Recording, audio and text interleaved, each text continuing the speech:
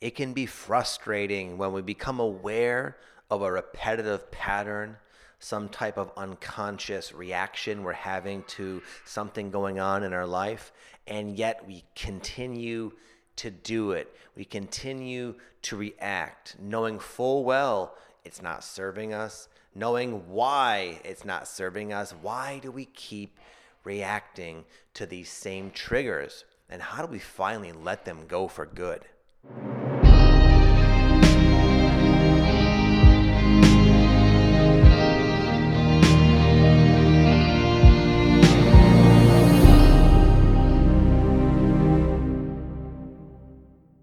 When you finally do the shadow work and know what your triggers are, how do you finally let them go where they don't keep coming up?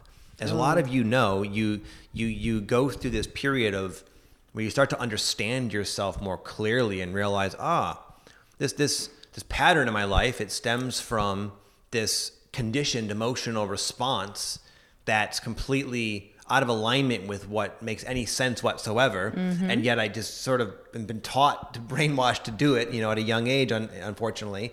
And I'm aware of that. I understand this is coming from mom. This is coming from dad. And yet I get caught off guard with this, and I tend to react that same energy, that same pattern over and over, even though I understand. How do you stop reacting? How do you stop letting these triggers control you? People ask me this one a lot in one form or another, but it's not something that I don't think anybody has a real answer to that's going to actually satisfy the question, because the question is almost based upon the premise that's flawed. Meaning, for most of us, these issues don't just come and go one time.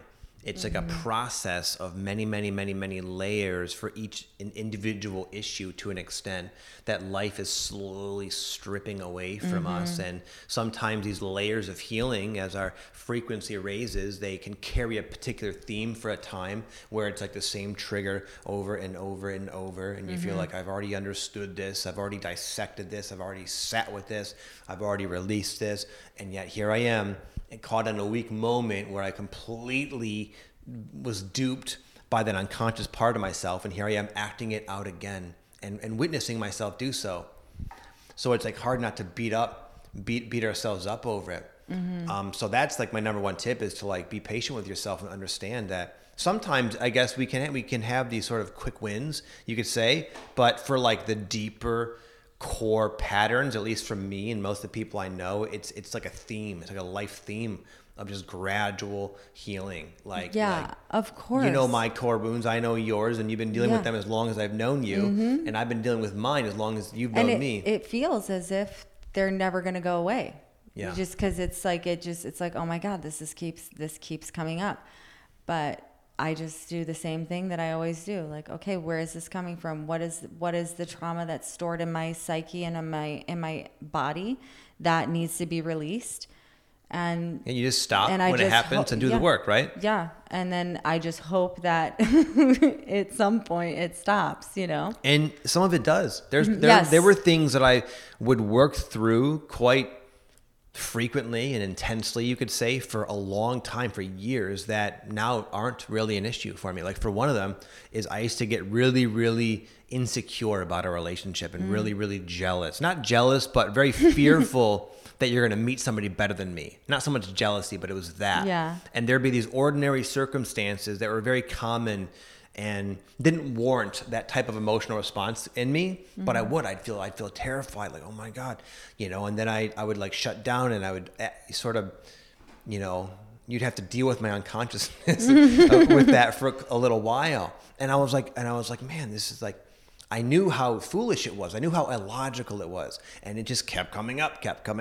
And I'd look at it, I'd meditate or something, and really genuinely want to be willing to understand it. What is this? I'll look at it, whatever it is. Yeah. And I would, and sometimes I'd have an insight, sometimes not, but then it would happen again.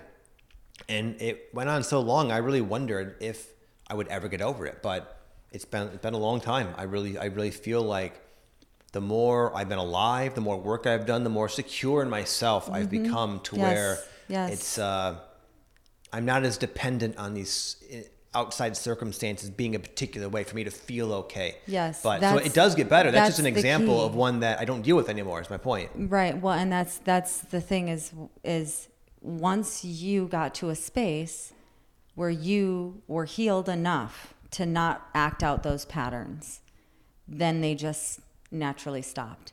Yeah. Right. So I guess when I was speaking earlier, it made it sound like it just happens and it's so fast. But no, like some of these things take years. I mean, you know, recovering from bulimia, I literally never thought that I would get to a space where I didn't want to do that to my body anymore. Mm-hmm. I just thought like I would stop because it's bad for my body, but not that I would never want to do that again. Now to you, it's like it's a no-brainer choice because you love yourself more, and it's like it just like not even an option you would entertain because your relationship with yourself has improved. Right? It literally hurts me to think that I would to even imagine doing that to myself at this point. And I never in my life thought I would ever feel that way. And to get to that point, it wasn't like, it was not an easy I asked task. the question and someone told me what to finally do. Oh my God, it was just a process. It was many years and layers and so much shadow work. It was ridiculous, you know? Yeah, and that's the thing. It can get kind of ugly. It can get kind of sometimes it can get worse before it gets better. Not all the time, but sometimes it can. Yes. And not even necessarily like the pattern itself, like in physical reality, but more so just the emotional response, the emotional surges of those anxieties or whatever. That can get very intense and like to the point where you feel like all the work you've done in the past was completely worthless because here you are more vulnerable and possessed by this pattern than ever before. Yep. But those are the times that oftentimes what's happening is you're becoming just more and more and more clear about what this is and how it doesn't serve you. And sometimes we need that kind of intensity to where it like something shifts in us and we finally just have had enough. Yes. Mm-hmm. You know, but you don't need to attract increasing types of pain to get to that point. Right. It doesn't have to be But if it's happening hard. naturally, you can use it as that. You can use it like, how much do I want to put up with this? Yeah. You know? Yeah. Use it as fuel. Mm-hmm. Yeah. And that's another thing I would say. It's like, it would be great to like get to go through life triggerless. No more things catching us off guard, making us feel uncomfortable, feel unworthy or unlovable, whatever it is. That would be like convenient, but it is those experiences that bring us deeper into our truth, deeper into our power, that allow us to express deeper levels of ourselves for the benefit of other people, those around us. And it's like a fuel to continue going and growing in this earth game. So without them, it's like you can only learn so much from the safety of your home, meditating into, you know, going through guided meditations and listening to crystal bowls. Like that's fantastic, but you can learn a lot more about yourself by going out in public for a half an hour and seeing how you react to people, you know, and it's just an efficient way to learn spiritually. Yeah. So it's not a bad thing. It's not something that I think we should even want to be done with, because it would mean we'd be comfortable for a time, but then we'd be bored. And we'd probably find ourselves seeking out learning lessons because it's just what we came here to do. Right, yeah. So one of the things that helped me in this same sort of line of thought is to like not try to be done, like to like more so manage the surfacing of particular issues rather than like just get it over and done with. Accepting that it's a process that's possibly lifelong. Yeah, and oftentimes not. I mean, but it could be, and that's okay too. Yeah, there's different stages of life, right? Like the babies and then toddlers and then young kids, teenagers, adults, and then you have like the elder stage. And I feel like when you get to the elder stage, there's that sense of wisdom and there's no real need to go through all the shadow work and things. You just don't have that same sense of triggers and you have a different acceptance of life, I think. You also find your rhythm. I'm reading this book right now called The Way of the Superior Man, and he talks about living, how does he put it? He says like living like just beyond the edge of like your comfort zone. Sometimes if we're like confronted with like, you know, our shadow we just want to like, we kind of like go over the top to try to cure it because we don't want it. So we like do too much shadow work, and then it's like so overwhelming, you know? And it's like, that's one way to do it, but it's not about hiding your head in the sand as well. It's kind of in between. It's like constantly leaning into that tension, that where you are being triggered a little bit. And then if you learn to be, this is what the book says. I'm not doing this perfectly, mind you, but this guy suggests sort of like learning to live on the edge where you're kind of vulnerable, but you're courageous, you're spontaneous, and you're really just like open to what life has to give you without completely jumping over the line and bringing upon yourself these like intense healing crises because you're impatient and wanting to race to the finish line because there is no finish line. Right. And it's not really even good to just do all that shadow work at once. It is too much for your psyche. Yeah, and then you have to like rest and chill out with it anyway. So it's like you don't really go faster because there's an inevitable period where you're not doing any shadow work to rebalance. Right, exactly. Well, I'm in that phase right now. Yeah. I literally and just did too. 2 months straight of shadow work essentially, and deep shadow work. And so now I'm like, I can't do shadow work. Yeah. Like I cannot do any shadow work. I have to like get grounded in this earthly plane.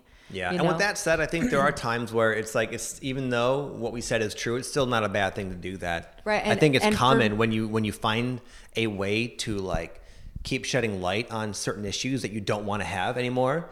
It's hard to stop shining that light because it's like, man, I don't like what I'm seeing. I want it to be gone. Right. I also think that for me, it was appropriate to have those 2 months where I was doing that deep shadow work. That was appropriate and it was needed.